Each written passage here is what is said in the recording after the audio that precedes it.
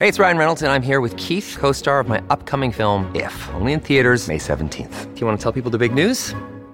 All right, I'll do it. Sign up now and you'll get unlimited for $15 a month and 6 months of Paramount Plus Essential Plan on us. MintMobile.com/switch. Upfront payment of $45 equivalent to $15 per month. Unlimited over 40 gigabytes per month. Face lower speeds. Videos at 480p. Active Mint customers by 531.24 get 6 months of Paramount Plus Essential Plan. Auto renews after 6 months. Offer ends May 31st, 2024. Separate Paramount Plus registration required. Terms and conditions apply if rated PG. Hello, everybody. This is Marshall Poe. I'm the editor of the New Books Network. NBN listeners like to read books and buy them. So we thought we'd tell you that right now, our friends at Princeton University Press are having a remarkable site-wide sale. You can get 50% off books, including ebooks and audiobooks, with the code 50, F-I-F-T-Y, at checkout until May 31. You can save some real money on Princeton University Press books. I encourage you to go there and check it out.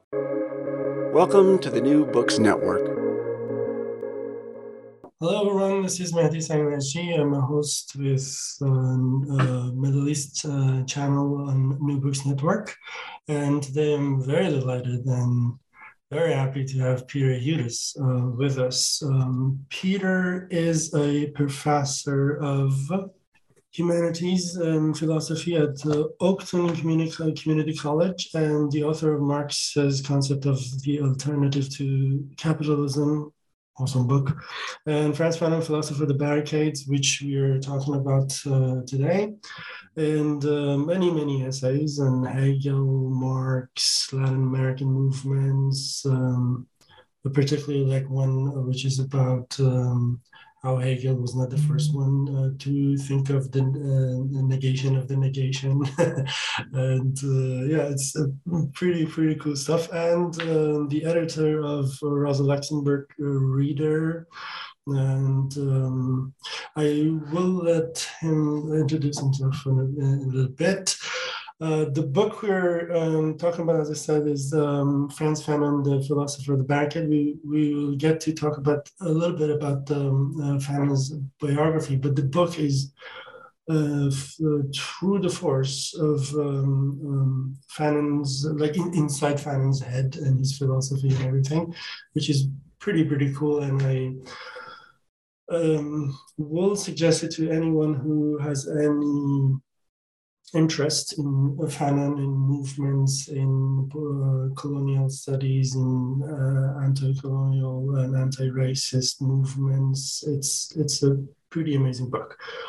Hi, Peter. Okay. Welcome. Welcome. Great to have you. Great to be here. Thank you.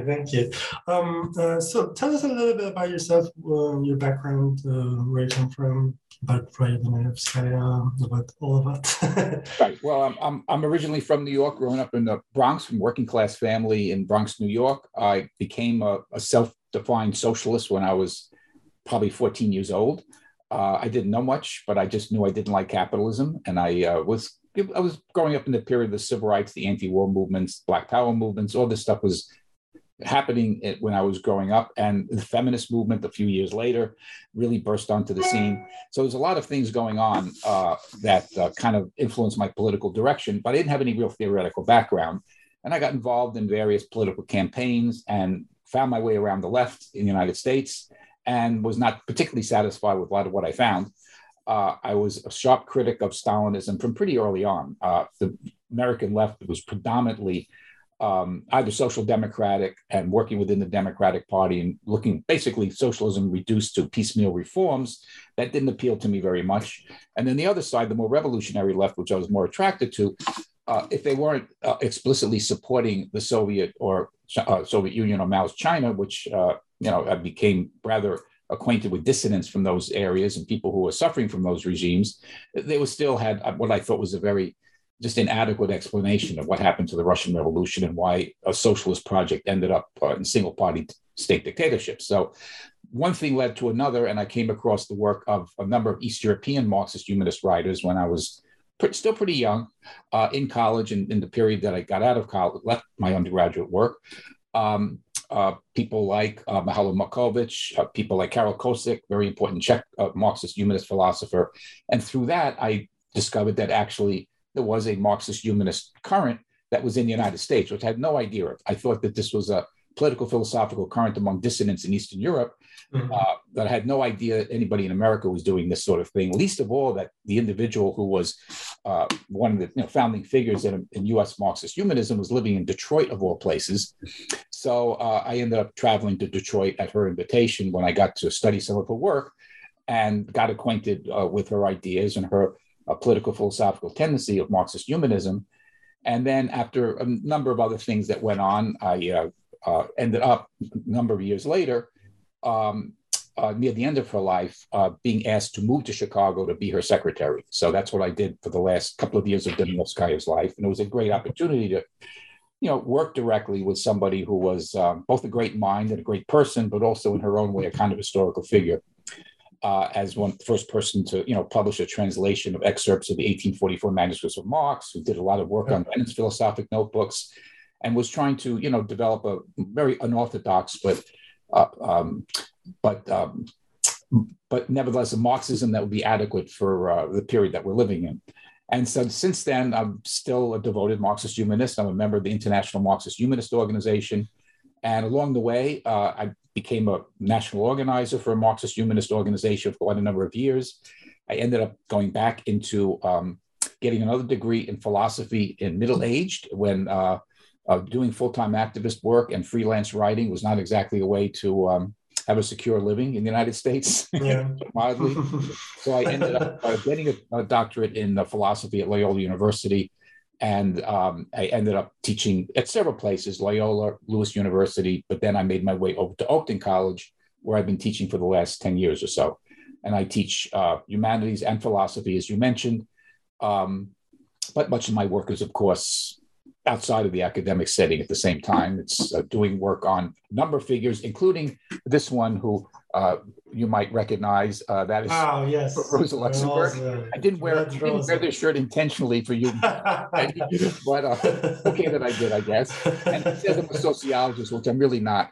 I mean, I do sociology, but I'm really in philosophy, but who cares? But the point is, and I came across when I was the deeper I got into Luxemburg's work earlier, a number of years ago, the more I became both fascinated by her life and work, but also frustrated by how little of her work relatively is in English. There's a lot of her stuff in English, her major works, for some time.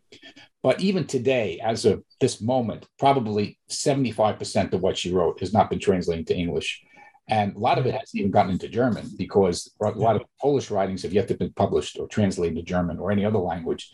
So I got involved in this project of issuing the complete works of Rosa Luxemburg on top of these few other things. And this is actually what I was doing just as before we came on. I was helping to finish up the editing of the 5th volume of the complete works, which should be out next year. Nice. How many volumes do you think it will end up? Probably about 18 or 19. 18, all right. Yeah, each one 600 pages apiece. So we've got 4 volumes out. Volume 4 just came out a few months ago, which is her writings on the 1905 revolution and its aftermath, 1906 to 1909. These are directly her writings on actual revolutions. We have 3 volumes dealing with that. Volume 3 dealt with up until through 1905. Volume 4 dealing with 1906 through 1909. And then the 5th volume, which is now in preparation, taking it up until the 1917 Russian and the 1918 German revolutions. Amazing. Thank you. So today's character, the person we were talking about, one of my heroes, I can say even. Franz Omar Fanon, or Ibrahim Franz Fanon, depending on where in his life you're focusing on. Was born in 1925 in Martinique, and he fought in World War II. He fought for the independence of Algeria. He wrote probably 2 of the most important anti-colonial, anti-racist books ever written. And he did some guerrilla work even for the FLN. And he married and he had 2 children. And he managed to do all that before the age of 36 when he died out of because of leukemia, I suppose. And Well, he was famous at his time, but for some time he wasn't on anybody's radar, I guess, for some time. But now you say, at the very beginning of the book, actually, you say the specter of Frantz Fanon has returned. Why do you think that is? Right. Fanon has gone, as you're suggesting, has gone through ups and downs in his career and has been read by different audiences and through different lenses. So he was certainly seen as part of the activist crowd in the 1960s as a kind of a prophetic figure in within the Third World Revolutions, and rightly so. But a lot of his legacy was kind of read in a kind of a one-sided way, especially since a lot of people focused on the first chapter of Wretched of the Earth on violence. And it became this kind of known as a possible revolutionary violence, which has its place in Fanon's work, and it's an important dimension of his work. But that's not the whole of Fanon, and that's not even the gist of what Fanon was after. And then, of course, that changed with the decline of revolutionary movements by the time you get to the 1980s and 90s, especially within academia, and the disenchantment of many left-wing academics with real prospects for social transformation. He becomes kind of recuperated into this kind of discourse theory in a certain way. And post-colonial studies, to a certain extent, deals with him in kind of abstracted from the kind of revolutionary politics that really, shaped his work and everything. But I think what really brings him back into life was the movements that ended up culminating in 2020, with going on for a long while beforehand, not just in the United States, but elsewhere in the world, against police abuse, for Black lives, and a kind of response to resurgent racism in this stage of capitalism that's characterizing much of the globe. And Fanon as being one of the most, profound thinkers about the problem of race and racism, just took on enormous resonance. And so when I was asked to do this book on Fanon back in 2015, there was, of course, there's always been interested in Fanon, but I didn't realize that within like 3 years, like a dozen other books would be published. I mean, you would have to update a book every year to take up with all the other scholarship and other debates and everything else going on. And it's not just within an academic setting, as I think you're aware in the very first pages of my book. I mentioned being at a demonstration in New York after Eric Garner, Black, I Can't Breathe, killed by the police, choked to death in a chokehold. People, young kids were holding, I soon call them kids, young activists, maybe they were high school students age, essentially, were holding a banner saying, "We revolt because we can no longer breathe," as Frantz Fanon said. So I see, wow, Fanon has hit the streets again. So Fanon's been pulled out of the academy at the same time as he's expanded his influence in the academy. And it's from all kinds of different directions, from everything from Hegel studies, very interesting works are being done from the side of Hegel studies on Fanon, to critical race theory, to philosophical perspectives on race, and also within queer theory and feminist studies, etc. There's a lot of interest in Fanon. Not that he was either a feminist, nor was he an advocate of LGBTQ liberation. He was very backward on that question, frankly. But people can read Fanon through their lens of their struggles, especially on questions like the battle for recognition, inferiority complex, how to overcome these contradictions. Gaze of the other. So he re-enters the field of today's intellectual and political debate. Excellent.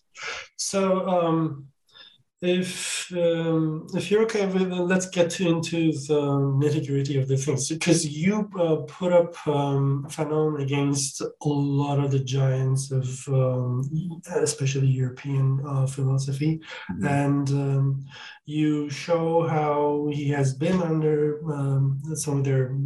under the influence of some of their concepts, but you also show that he has gone against some of them, especially like Heidegger, Hegel, and Sartre.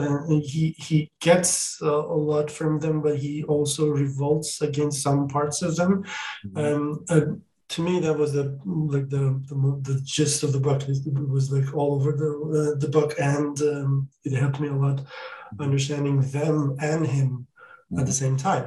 So if you agree, we can start dropping names, and then you can probably tell us how you feel Fanon comes out of the struggles against them. So his difference with Heidegger is one of the ones that I really liked. Not thrownness, projection into the world. Yeah, could you explain that, please?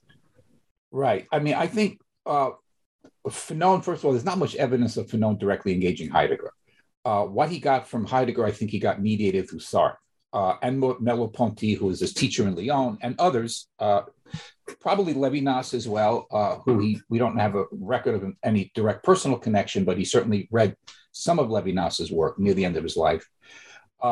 And I think for the same thing that it would have attracted him to some aspects of Heidegger, and I would say some aspects, the same thing that on another level greatly attracted him to Sartre, but in a different way. Because what Heidegger does essentially is give an ontologization of alienation. That is, alienation is a state of being for Heidegger, not a transient historical development.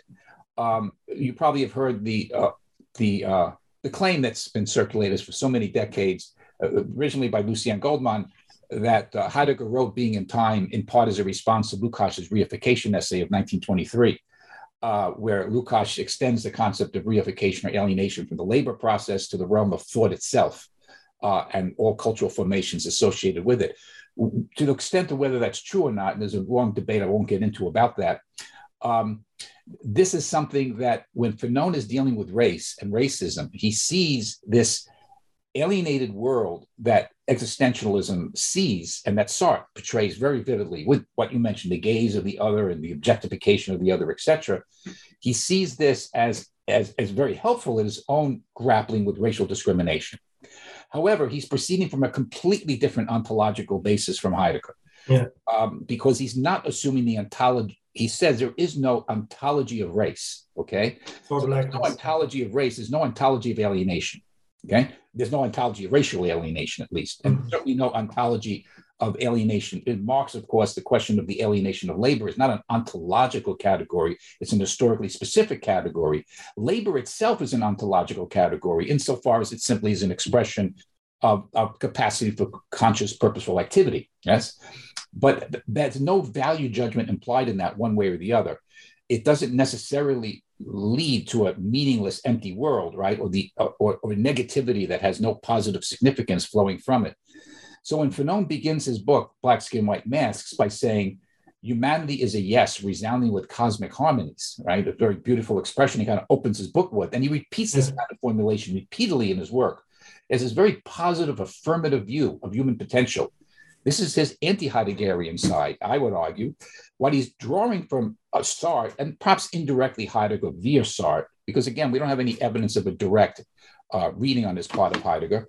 That doesn't mean there wasn't some, but we don't have evidence of it, is Sartre certainly, he thinks, captures the reality of, well, hell is other people. Well, to a person discriminated against racially, hell is other people, especially certain types. Very much. Yes. So I'm being real brief here, but I mean, it's more elaborate than this. But he sees the Sartre's of capturing this reality on one level, and he brings it down to his level as the lived experience of a Black person. But there too, he's not proceeding from Sartre's standpoint. If you read The Transcendence of the Ego in Sartre and how Sartre understands the ego, it was in his first philosophical works before he writes Being and Nothingness, and you compare that to what Fanon makes out of Hegel, right? In the concluding section of Black Skin, White Masks, you see they're going in very, very different directions. He actually says in Black Skin, White Masks that Sartre has forgotten about that there is a positive moment in losing oneself in the night of the absolute. And the positive moment in losing oneself in the night of the absolute is the transcendence out of alienation that becomes possible. Sartre, of course, wanted to go in that direction. He wanted to conceptualize, worked hard to do so, the transcendence of alienation. But when he does so, and this is the biggest debate, the difference between Sartre and Fanon, he basically says, well, the race struggle is very pivotal struggle. The struggle against racism is very pivotal, but it's still not universal because that's not in the level of the class struggle. And so it's a secondary term or a minor term in the dialect of the struggle for universal mutual recognition.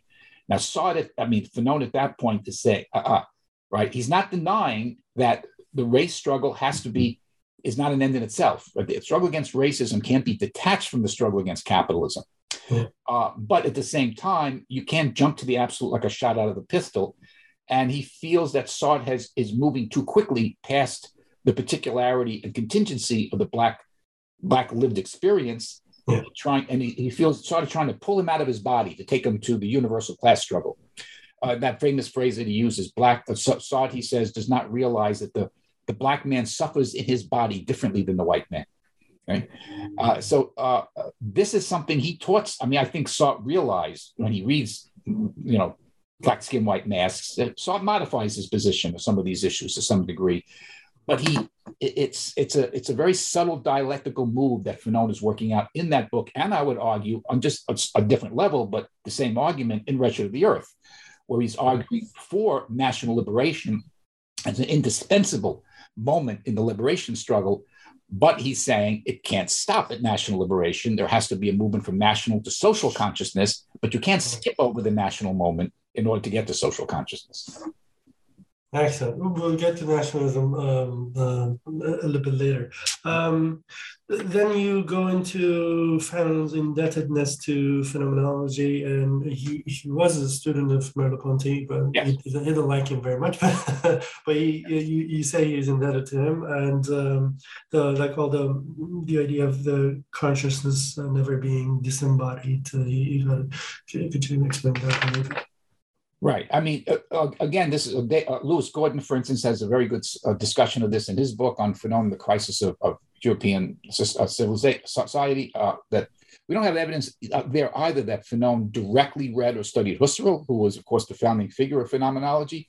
But he was able to get plenty, I'm sure, through the mediation of Merleau-Ponty, which has its complications because there's not an identity there either between Husserl and Merleau-Ponty. He was heavily influenced as well by Heidegger, and Heidegger and Merleau-Ponty and Husserl, of course, go in very different directions. But the point is that there is this notion about the bodily schema. Right? Yeah. Your body is the schema by which consciousness itself is predetermined. Okay. And so for Fanon, this is something you'll find in Husserl's Cartesian Meditations, right? There's a concept that's developed there quite brilliantly by Husserl, who's trying to break out of, despite what he's often accused of, he's breaking out of the Cartesian framework in that work, despite the title of the book. He's being very polite to Descartes, but he's breaking out of the Cartesian framework by denying mind-body dualism, talking about the bodily schema as the predetermined structure of consciousness, okay? As predetermining the very structure of consciousness. Well, this fits right into Fanon's program, right, of trying to, because racism is based on epidermal considerations, right? The visualization or the interpretation of what's visual in skin color, then it's socially constructed to infer all sorts of stereotypes, prejudices, and whatnot, which informs consciously and unconsciously the gaze of the other towards that person of color. So the bodily schema and what he draws from Merleau-Ponty in terms of that in his work is very, very important for Fanon. But what's curious is it's kind of a parallel there between what he draws from Freud and what he draws from Merleau-Ponty and what he doesn't take from either one in a way, because Merleau-Ponty, as you kind of alluded to, he goes up to him after one of his lectures apparently and says to him, hey, but you don't talk about race, right? And Merleau-Ponty was a bit of a cold fish, kind of probably just said, okay, well, that's not what I'm talking about. Why are you asking me that question? But Fanon takes that concept of the bodily schema and he concretizes it and fleshes it out in terms of his own lived experience in a way that Merleau-Ponty doesn't. Just as Freud, of course, in talking about the trauma that's influenced by the individual life experience of the child, right, and etc., and how infantile anxiety and infantile suffering becomes internalized by the individual into an entire repressor apparatus. Fanon is not a Freudian, but directly in orthodox sense, but he draws that from Freud, but then says to Freud, but you're not looking at the social side of this in terms of what happens when this is racially inscribed. And then he turns on Hegel, right? And now he looks at Hegel in a similar way. Well, this is this incredible dialectic of so-called master-slave, really lordship and bondage, this kind of struggle between the dominant and the less dominant forces in society. But here too, race is abstracted out of the picture. So what happens when we put race into the picture? How does it complicate all these standard narratives you get in the history of European philosophy and psychology? And so Fanon is, in one sense, doing something very simple, right? I mean, he is living up to the basic phenomenological notion that you bracket out that which falls outside of your realm of lived experience until you find evidence in a broader philosophical sense for any judgment you would make of what falls outside.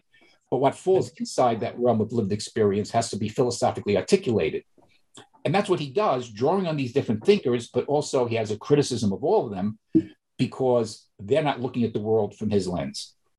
From his embodied experience, like lived experience in the body of a Black man who was fighting for the freedom of the white man in France, right? That's when it comes to the next question, moment of decision, right? Fanon's moment of decision. He wants to go and fight for the French Free Army, and his friends tell him, oh, well, probably not, you shouldn't. And then he goes there, and there has been a lot of explanations about that. Albert Memmi, I think, is one of my favorites in explaining that. But you also explained that very well.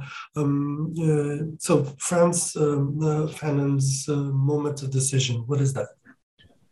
Well, he's very young, right? He's like 17, 18 years old. So he literally scoops out of his brother's wedding secretly to take a little raft over to Dominica, island right next to Martinique, to join the Free French Army of Charles de Gaulle, right? Which doesn't sound like a particularly revolutionary act, but he's very young and he's very idealistic, and he sees that an injury to one is an injury to all. So there's an injury being, and of course, he's growing up in the West Indies, in the Lesser Antilles, which you have to understand, it's at that period, Black consciousness of one's African ancestry, consciousness of one's pride in one's cultural, political heritage, etc., as a Black person is suppressed, right? So and this is something that is suppressed not only externally, it's also suppressed internally by the victims of colonialism. Mm-hmm. And Fanon, in a certain sense, is writing his own autobiography in a way in his works, because he comes to realize that that's a reflection of an inferiority complex, right? That has to be transcended in the living individual. But in any case, he goes on this route, and he ends up in the French military, and it doesn't take him long to discover what a mistake he's made, because it's such a racist institution, and the way that Blacks were treated, the way Arabs were treated, etc., just absolutely revolted him.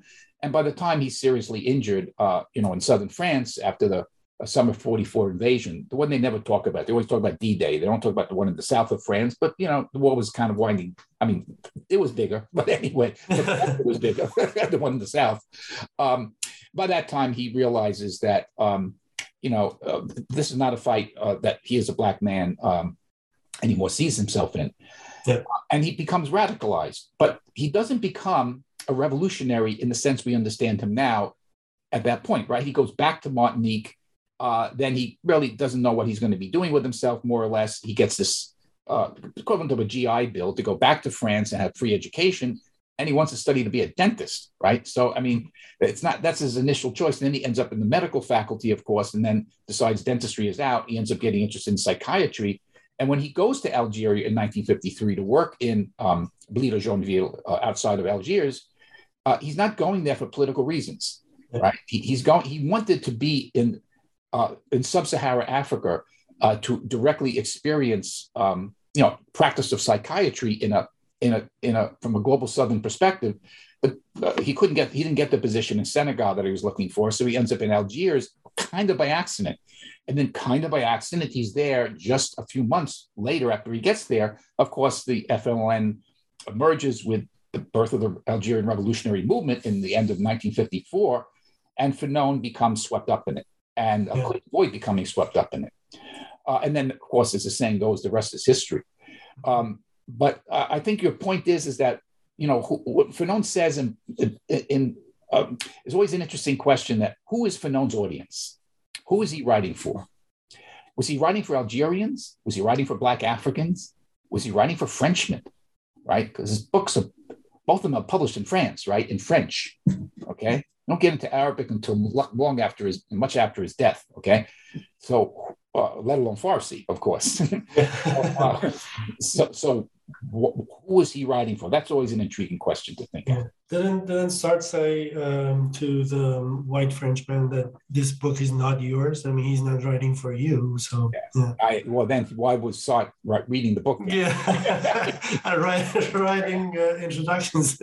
Well, yeah, right, exactly. I think I don't want to speak for Fanon on this because we don't have a written record of it. But from what Alice Cherky reports and others, it doesn't appear that Fanon was so thrilled with that preface by Sartre. Of course, it was only very, very short before his death. But I mean, the two things that's that statement of Sartre, which I think is problematic, and his elevation of Fanon's writings on violence. He's kind of out Fanon. He out Fanon's Fanon on that. Yeah, he overdoes it. And that's the then you get this kind of Hannah Arendt type of reading of Fanon, which is frankly quite ridiculous. That's positing a metaphysics of violence and all of this. That's been widely debunked by a great number of Fanon scholars, and I'm just so to speak, riding on the wave of their own work who came before me. That's not what Fanon's primary object was, although it's a very important point. And I think he understood that any effort to challenge the fundamental structures of alienation, we're not just talking about national oppression, we're not just talking about general inequality, but whether it's on race or whether it's on capital, is going to involve a reaction from the ruling class interest that's going to be bloody. And I think, we see so much proof of this. It doesn't, I mean, just look what even just happened in the last couple of weeks in Peru, right? Castillo, whatever you may say about him, he was trying to do something representing the indigenous voice for the first time in a long time in the Peruvian government. And look what they did to go after him. And so it's not an accident that a lot of people in Peru are picking up the gun right now to do something about that. We'll have to see how it plays out. But Fanon would not be surprised by this sort of development. Of course. Okay. So we get to Black Skin, White Mask. So you say he does depend on Sartre's concept and understanding of being to make it to think of colonialism as shaping the being of the colonized subject, right? So the being of colonized subject is never ontological, as you say. It's always structured by the colonizer, right? Yes. And from there he goes to saying that there's no ontology of blackness. You already said that he believed there's no ontology of race, but he's also very focused on blackness. And from there, he goes a little bit against his old friends in the negritude movement, right? Can you explain that a little bit? Right. He's not a Black essentialist. Now, Fanon is aware, given where he's coming from and what he's experienced in the Caribbean, in France, in Algeria, that given the ubiquitousness of racialized ways of seeing and behaving that white society has internalized and then propagated, a person of color, regardless of their class position, regardless of their tone of their skin color, right, regardless of their actual background or anything else, will be subjected to this gaze of the white that has this incredibly negative connotation to it. In that sense, people of color, the term people of color makes sense. Somebody from Argentina even may not view themselves as a person of color at all. I mean, very often think, no, I'm white, right? And then you come to the United States and all of a sudden, but you're Latino. So now you get viewed, you get gazed in this kind of a way. But that's purely sociogenetic, right? That's purely a social genetic way in which the white gaze functions, okay? Now, it's very tempting to then say, because of that, this is the way to counter this is to affirm, as it were, an essential identity of all of those who are not white. And Fanon rejects that approach. And that is very, very clear. not just in Black Skin, White Mask, but even more so in Wretched of the Earth. He argues that he acknowledges the last chapter of Black Skin, White Mask is what? He talks about the difference between a professional who's a doctor of medicine in Guadeloupe, he uses that as an example, and a dock worker in Cote d'Ivoire, who's a Black worker who has no formal education at all, and says they will experience racial alienation. They both experience it, but in radically different ways, okay? And he himself understands that. He is really using his own autobiography, as it were, to identify with the first example of the Black professional. But he knows that the Black working class experiences this alienation in a different way, even though they're both experiencing fundamental racial alienation. Yeah. And so there's a lot of evidence of this. I'll give you just one example of this. I live in Chicago. You go down to Cook County Jail. Look, let me just preface it by saying this. You don't have to be Black working class, obviously, we all know this, to get pulled over by the cops if you're Black or Latino or whatnot, and be harassed by the police, or even worse than that. But if you go to Cook County Jail, you're going to find very, very, very rarely is there somebody who's a wealthy person of color who's sitting in Cook County Jail. And why is that? Because they got the resources to get themselves bailed out, right? Yeah. So it's not quite a caste system, right? It's not. It's not. That's so straightforward. Yeah. We're seeing a Black essentialist perspective on this, or it just doesn't hold up to the facts of what's actually prevailing, which doesn't minimize the ubiquitousness of racism, regardless of class position, right? But there's still a fundamental difference here in terms of how that plays itself out in concrete terms and in terms of how somebody reacts to it, okay? Yeah.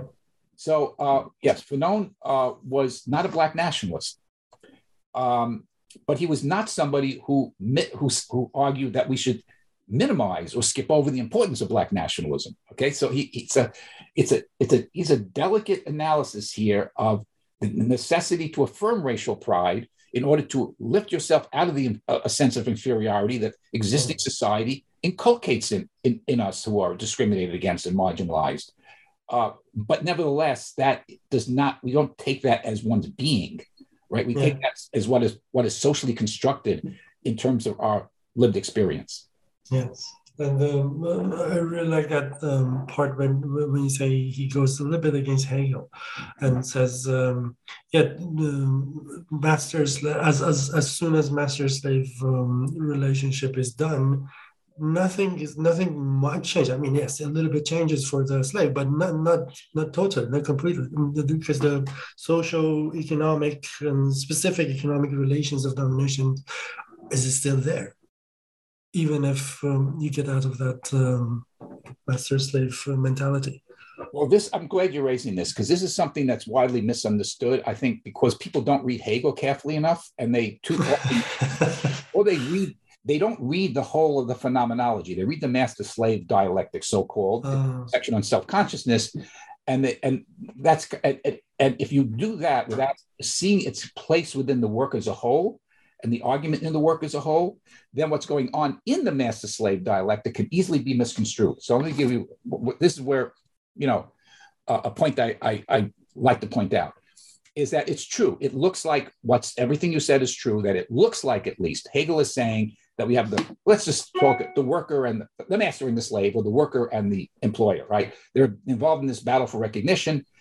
Hegel doesn't, of course, include race in the bargain. Yes. There's no determination of race at all here. Yes. So we assume they're from the same race. There's just a bunch of white folks having a quarrel among themselves. Okay. All right. Very nice. So, but the point is that the slave that is the dependent consciousness, or appears to be at first, actually turns out to be independent consciousness, because the slave realizes through their work that, and the products that they produce for the master, that actually they are the active agent in the dialectical relationship here. The master is the passive agent. So what looks like the dominant force, the master, is actually dependent, and what looks like the subordinate factor, the slave, is independent. So therefore, through their struggle for recognition, the slave gains a mind of their own, and they achieve the recognition that they're fighting for from the master.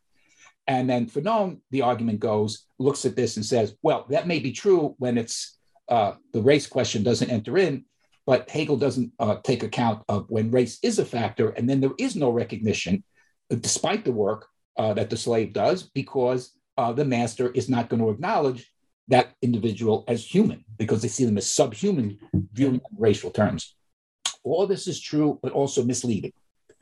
Because Hegel doesn't say at the end of the master-slave dialectic that the battle for recognition has been won. Yeah. He doesn't say there is mutual recognition. He says there is a battle for mutual recognition. He says the slave gains a mind of her own. And then he says, no sooner is this achieved than the slave realizes that actually they don't have a mind of their own because the slave becomes aware of, okay, I'm involved in this battle with this master, right? Now, as it were, put him out of the way insofar as my consciousness is concerned, right? I realize I'm not dependent on him any longer. Now you turn your attention from the dialectic of self-consciousness to the relationship of self-consciousness and the objective world, right? And now you realize, well, wait a second, I'm just this one individual. I'm this one slave that's battling, but the world hasn't changed. I may have changed in my consciousness, but the world hasn't. The world is not coming to me with open arms, right? So you become aware of the gap between yourself and others on a whole higher level. Mm-hmm. And so, therefore, the dialectic, what does it lead to? When you end the master-slave dialectic, you go to Stoicism, skepticism, and unhappy consciousness, right? These are philosophies, Hegel says, that are fit for slaves, okay? At least Stoicism.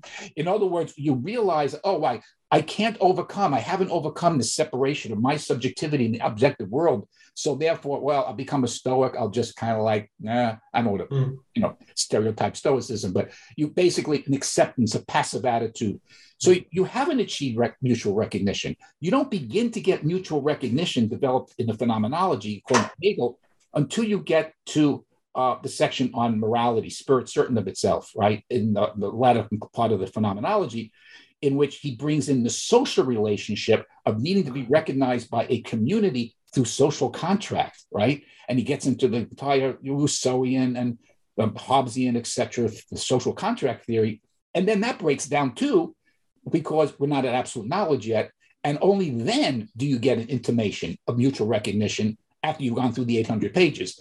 So while Fanon is right in saying Hegel doesn't take account of race, so therefore he's going to read the master-slave dialectic in a way different than Hegel, on another level, he's confirming what Hegel says. This is a point that almost everybody misses. Because he's confirming what Hegel is suggesting, but in a way Hegel himself doesn't spell out, that you don't get mutual recognition at the end of the master-slave dialectic. The struggle's got to go on. Right? It's just like the worker doesn't get the worker who obtains a recognition from the employer. That's not real recognition, right? That's just a juridical, formal recognition of the fact that there's a contractual relationship of wage labor. The boss recognizes you for your labor power insofar as you give it to him. You recognize the boss insofar as, okay, you're not going to fire me and you're going to keep me in my job, right? There is a kind of mutual relationship there, but it's not a recognition, to use your phrase, it's not a recognition of your true being.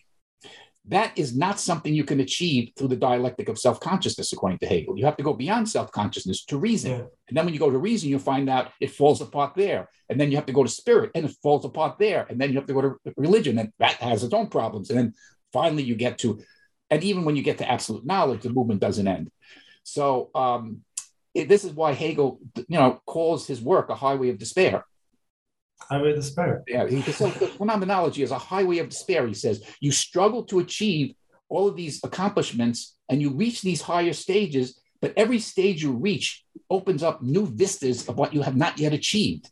Okay, and what you are very much alienated from, and so you now start a new cycle of struggle.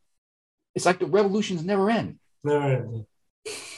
Permanent revolution. Yeah, well, I think Marx caught that in Hegel, by the way. Most Marxists have not. This nonsense about, it all ends in synthesis and, thesis, antithesis, synthesis, and it's a closed ontology and the movement comes to an end.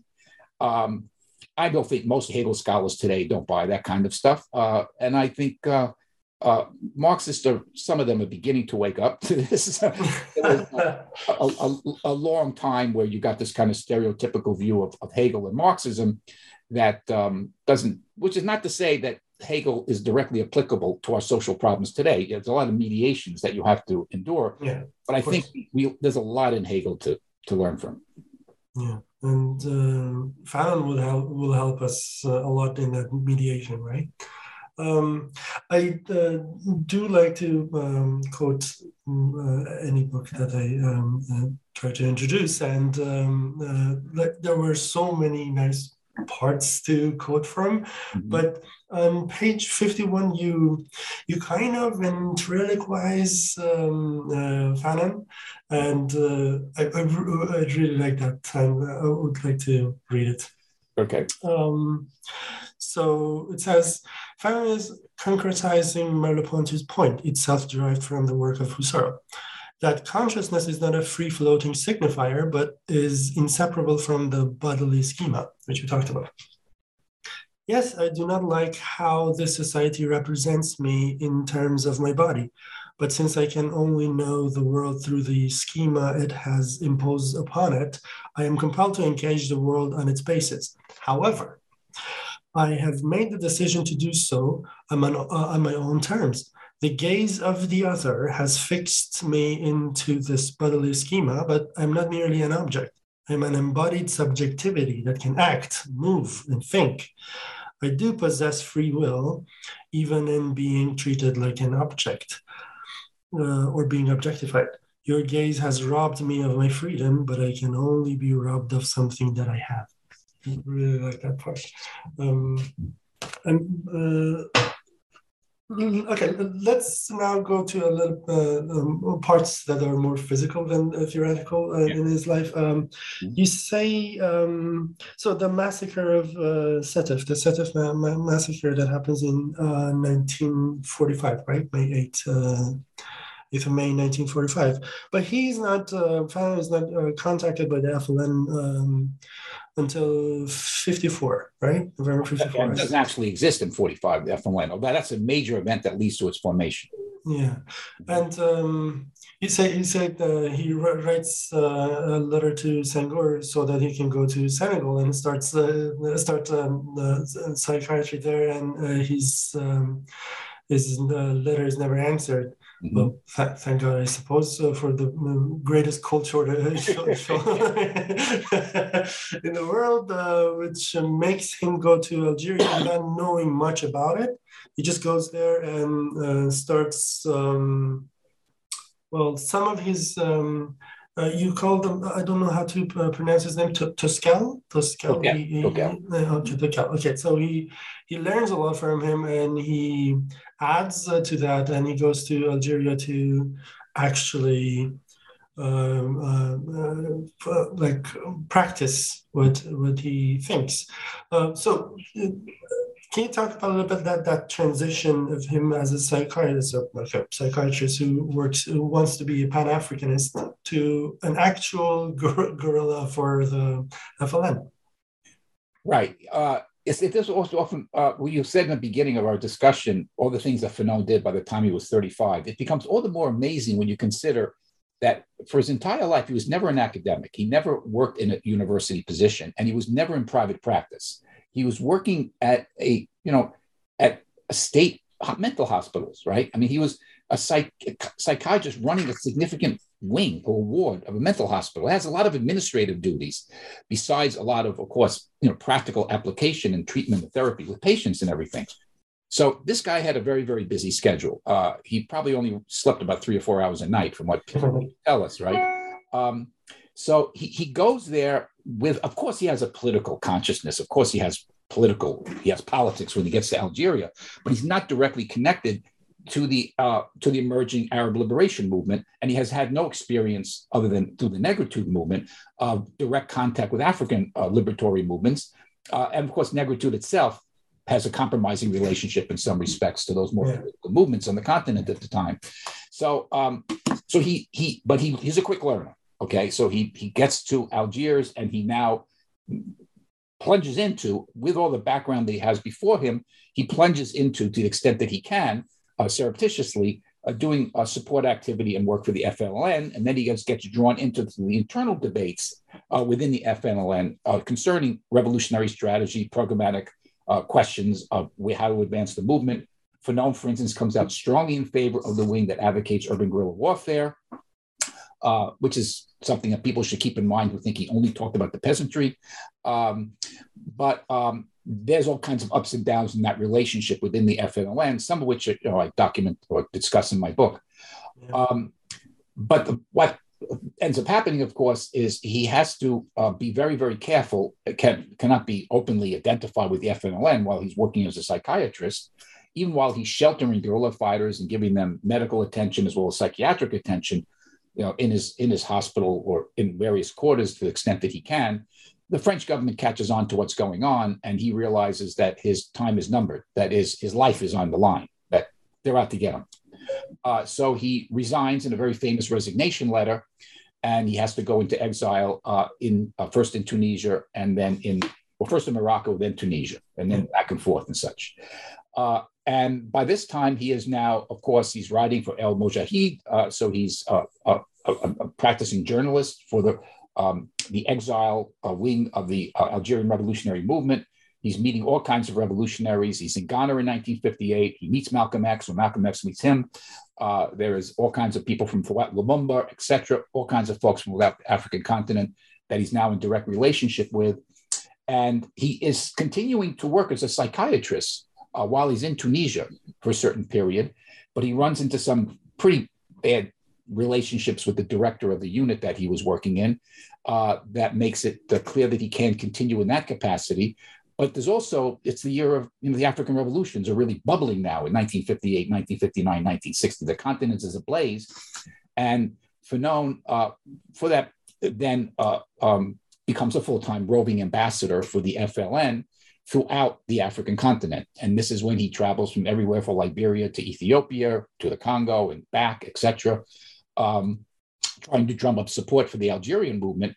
And also, of course, drumming up support for these other movements that were opposing French imperialism and British imperialism and Portuguese imperialism. He had connections to all of these anti-colonial movements.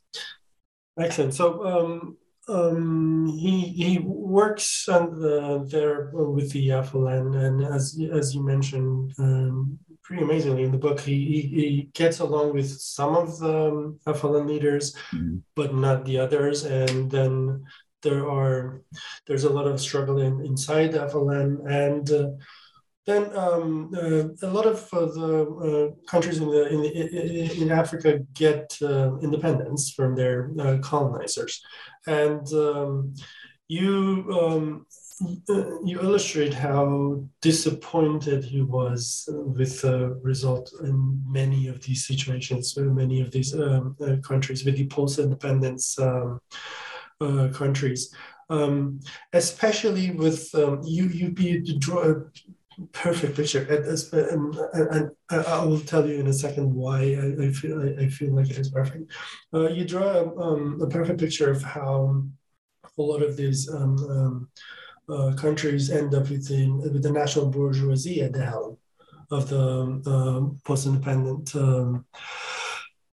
countries, recently freed countries, and you say why it is not good and why Fanon didn't like it very much, and to me it sounds really cool because we got to talk about a little bit about what is happening in Iran right now, and Fanon's disappointment with the left, with the communists in France and a lot of Europe, who he thought were invested in neo-colonialism, as you put it.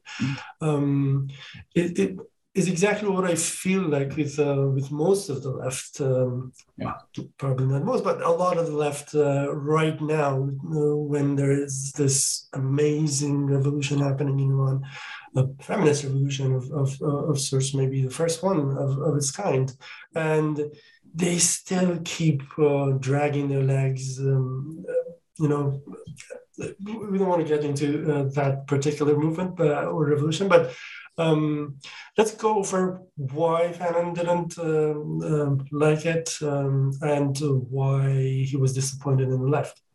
Yeah. Well, the second one is much easier. In terms of the French left, the communists and the socialists actively, literally supported the French colonial project. And it's often forgotten, the Soviet Union, Stalin did not show any particular interest in the African revolutions. He denounced Nkrumah as a stooge of British imperialism in a speech that he gave in 1957 or 58 or something.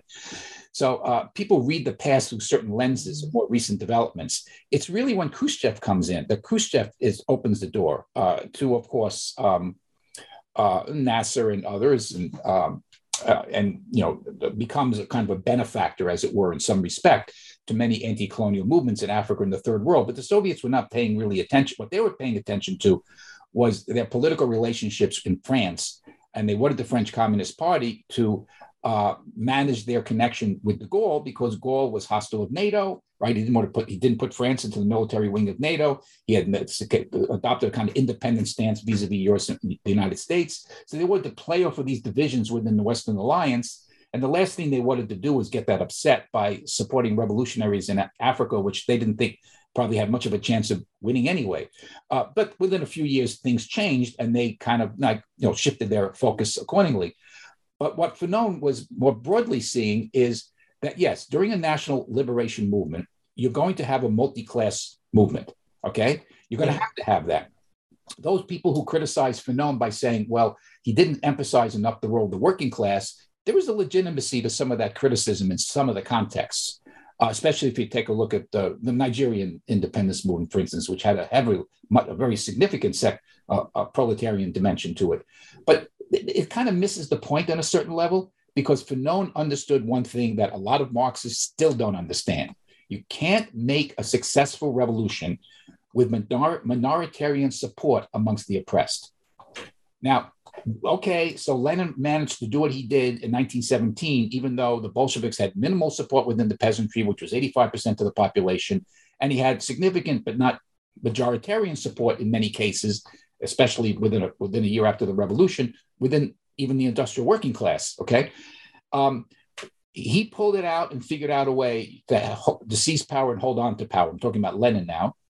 But Fanon, I think, did not see that it was possible to achieve the national independence of these African countries without the revolutionaries having deep roots in the bulk of the oppressed masses and direct support from the bulk of the oppressed masses.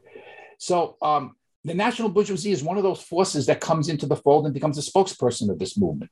But as Fanon fully understood from his reading of Marx and history and everything else, this national bourgeoisie is going to betray the national movement at the first opportunity, because what they want is to get the crumbs off the table of imperialism and make a deal with them sooner rather than later, whether it be the Soviets or whether it be the Americans, whoever it is, or even the Chinese when they brought them into Tanzania, right? They want to try to make some kind of a deal to keep themselves in power and to make themselves, players within the world. So he realizes that would be a great betrayal of the revolution. So you can't, again, it's like within Black Skin, White Mask, you can't skip over the particularity of negritude, right, in that discussion, even though he's critical of it. Can't skip over it like Sartre kind of does in his debate in Black Skin, White Masks. You also can't skip over the national component that brings multi-class perspectives together in the fight against imperialism. Now, that does pose a problem, however. What happens when you, Fanon, are in a national liberation movement like the FMLN that has many, many different tendencies? Some of it's Islamic in a reactionary sense. Some of it is slightly progressive Islamism. We can debate that. Some of it, which is very secular nationalism, some of which is Marxist, some of which is not. And there's a lot of debates and divisions within the leadership, but that is all being tamped down and not being exposed because you're fighting the French, and the French killed at least 500,000 people in Algeria. They were looking for any divisions they can make use of within the nationalist movement, which Fanon was fully aware of, and he was not going to play into their hands on this. So it's easy for us armchair intellectuals to sit back and look and say, well, why didn't Fanon criticize the murder of Abami, for instance, who was his mentor within the FLN? And Fanon, I think, carried that question to his grave. I mean, he was very, very disturbed by the outcome of that and the fact that he couldn't or didn't do anything about it. But then again, what would have been the effect of breaking ranks, right? But then once independence is coming on the scene, the visage of independence is appearing, or even now manifest, like the year 1960. It's a very different story. And that's when he's writing Wretched of the Earth. Now you've got to give an account of what the different forces are within the nationalist movement, which are going to break up into different tendencies. And where is the revolution going to head? Who's going to take over and who's not? And that's kind of the context of Wretched of the Earth discussion of revolutionary violence. It's not just revolutionary violence against the colonialists, because a lot of the countries had already achieved independence and without violence, like Ghana, for instance, and Guinea, et cetera, et cetera. But the question now becomes, what's the first thing the national bourgeoisie does upon independence? We've got the guns, you got to give them up, especially you peasants who have been the force behind this independence movement. We have the monopolization of violence because that's what the state is, and that's what we now are running the state. And that's what Fanon is very worried about. So he wants to challenge that monopolization of violence on the part of the bourgeois state, which is going to come out of the national independence movements. And if you pull out what he says about violence out of that context, well, then you end up with like Hannah Arendt's kind of generalizations, which don't tell us very much on Fanon. But I'll leave it there. Yeah, excellent. Thank you. Okay, last but not least, his let's say arguably conflictual relationship with political Islam. Political Islamism. Fanon's relationship with political Islamism. We go into details of it wasn't like a clear-cut relationship, and the same with the veil. And in today's political atmosphere, people just want one tweet to decide about an issue. And Fanon's relationship with political Islam and veil was far more complicated than that, far more complex than that. So if you could say the two different parts of it. Right. His correspondence with Ali Shariati is very telling in this regard, which is now available in Alienation and Freedom. It's been translated into English. Well, it's translated a long time ago, but it's now available in book form. He did not deny. He was very interested in Islam. He learned a lot about Islam, which he didn't know anything about before he got to Algeria, and he learned a lot when he was there. He was not dismissive of Islam or Islamic politic within the revolutionary movement, but he was suspicious about it becoming a determining factor. And he tried to warn Ali Shariati about this. Okay, he says, yes, there's something I see in what you're saying, but he sees that political Islam will be used as a way for sections of the national bourgeoisie to suppress challenges to their class rule. By the way, if any of our listeners are interested in this, if you study the history of the Indonesian communist movement and how the 1965 massacre of 500,000 Indonesian communists, which is, of course, largely engineered by United States State Department, nevertheless, who was the real forces that were behind the generals that were slaughtering the communists in droves? And that was the Islamists, okay? The conservatives Islamists who were part of some of them part of the national independence movement, some of them who now wanted to eliminate any threat from the left. So, and they did so with great determination. So Fanon wasn't alive by the time that happened, but I think he sees the dangers of this kind of phenomenon. So in terms of Ali Shariati itself, I think he's a serious person, but he had a very superficial, I think, critique of, to my own view, a very superficial critique of Marxism. He wasn't really critiquing Marxism. He was critiquing Stalinism. And he took the Stalinist dialectical materialist Diamat ideology as what was Marx and Marxism.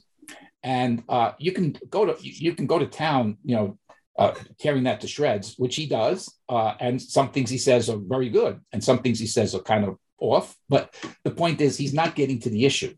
And Fanon was somebody who had a much more sophisticated knowledge in Marxism, even though he didn't associate explicitly with any particular tendency within Marxism. And that was for a reason, because Marxism has had a problem when it comes to the question of race, okay?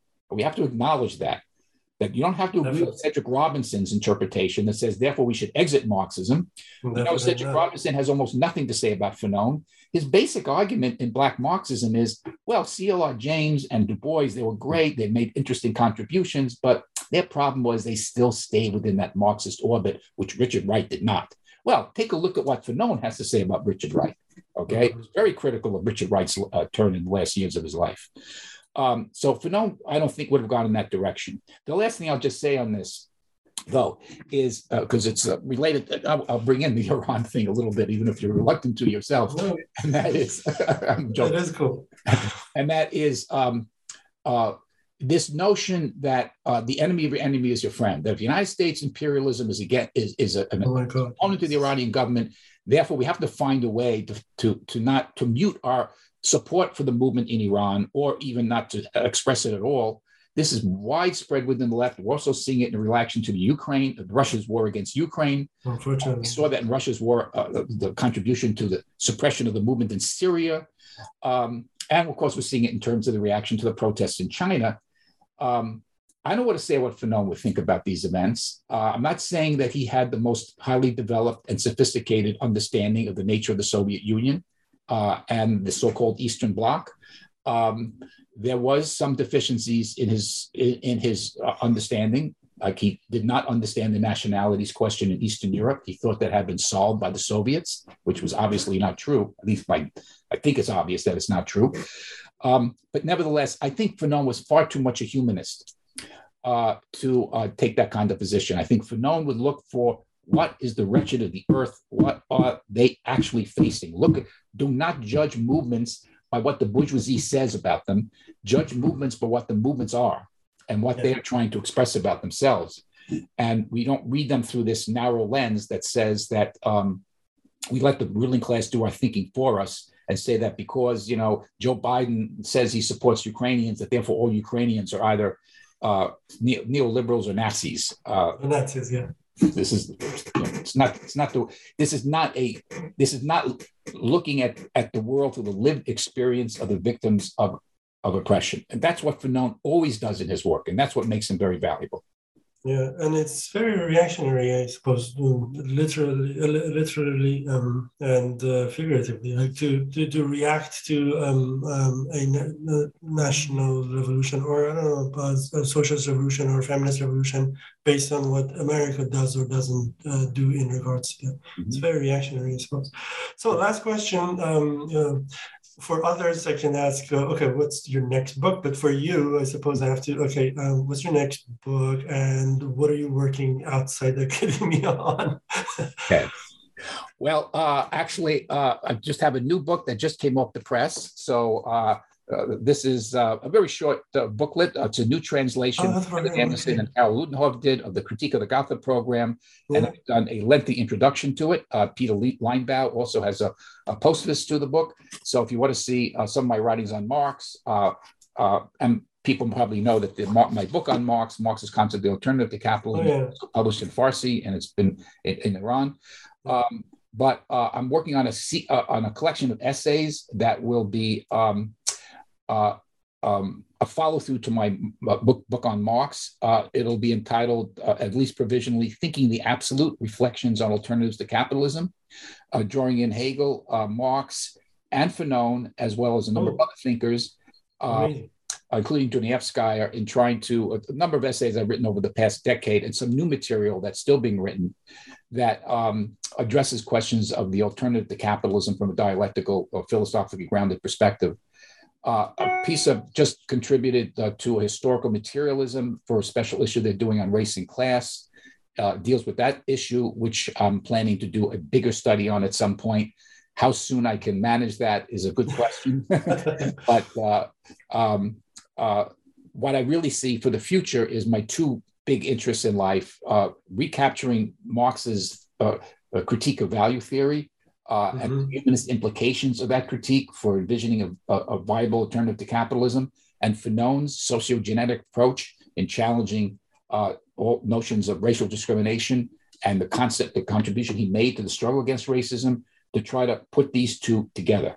That's what I want to try to pull off. And in part, you can tell some of my comments would go against the grain of a lot of contemporary discussions in this matter, which I think either veer off too much towards a class reductionist perspective, or a perspective that veers off too far away from Marx's critique of capital.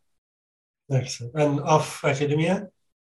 In academia? No, off academia, like outside in the world, like what activism are you involved in right now? Well, actually, I work with the International Marxist Humanist Organization, so you can see our work on IMHO.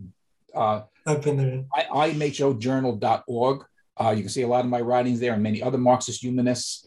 You can see a lot of different areas that we're involved in. I've been involved for many years with prison support work, and I intend to continue with this. I'm also more recently helped with others helping to launch the Ukrainian Solidarity Network. There'll be in the United States, there'll be a statement coming out in New Year's Day from the newly formed network that's trying to do solidarity with Ukraine that does not line itself up with either pole of world capital, whether the US, NATO, or Russia. Keeping my fingers on, I've been active in the campaign to defund police in Chicago and keeping my what strength I can, keep my fingers involved in that movement, which is still very important. It suffered some setbacks over the last recent years, and that's all the more reason to remain devoted to it. Very nice.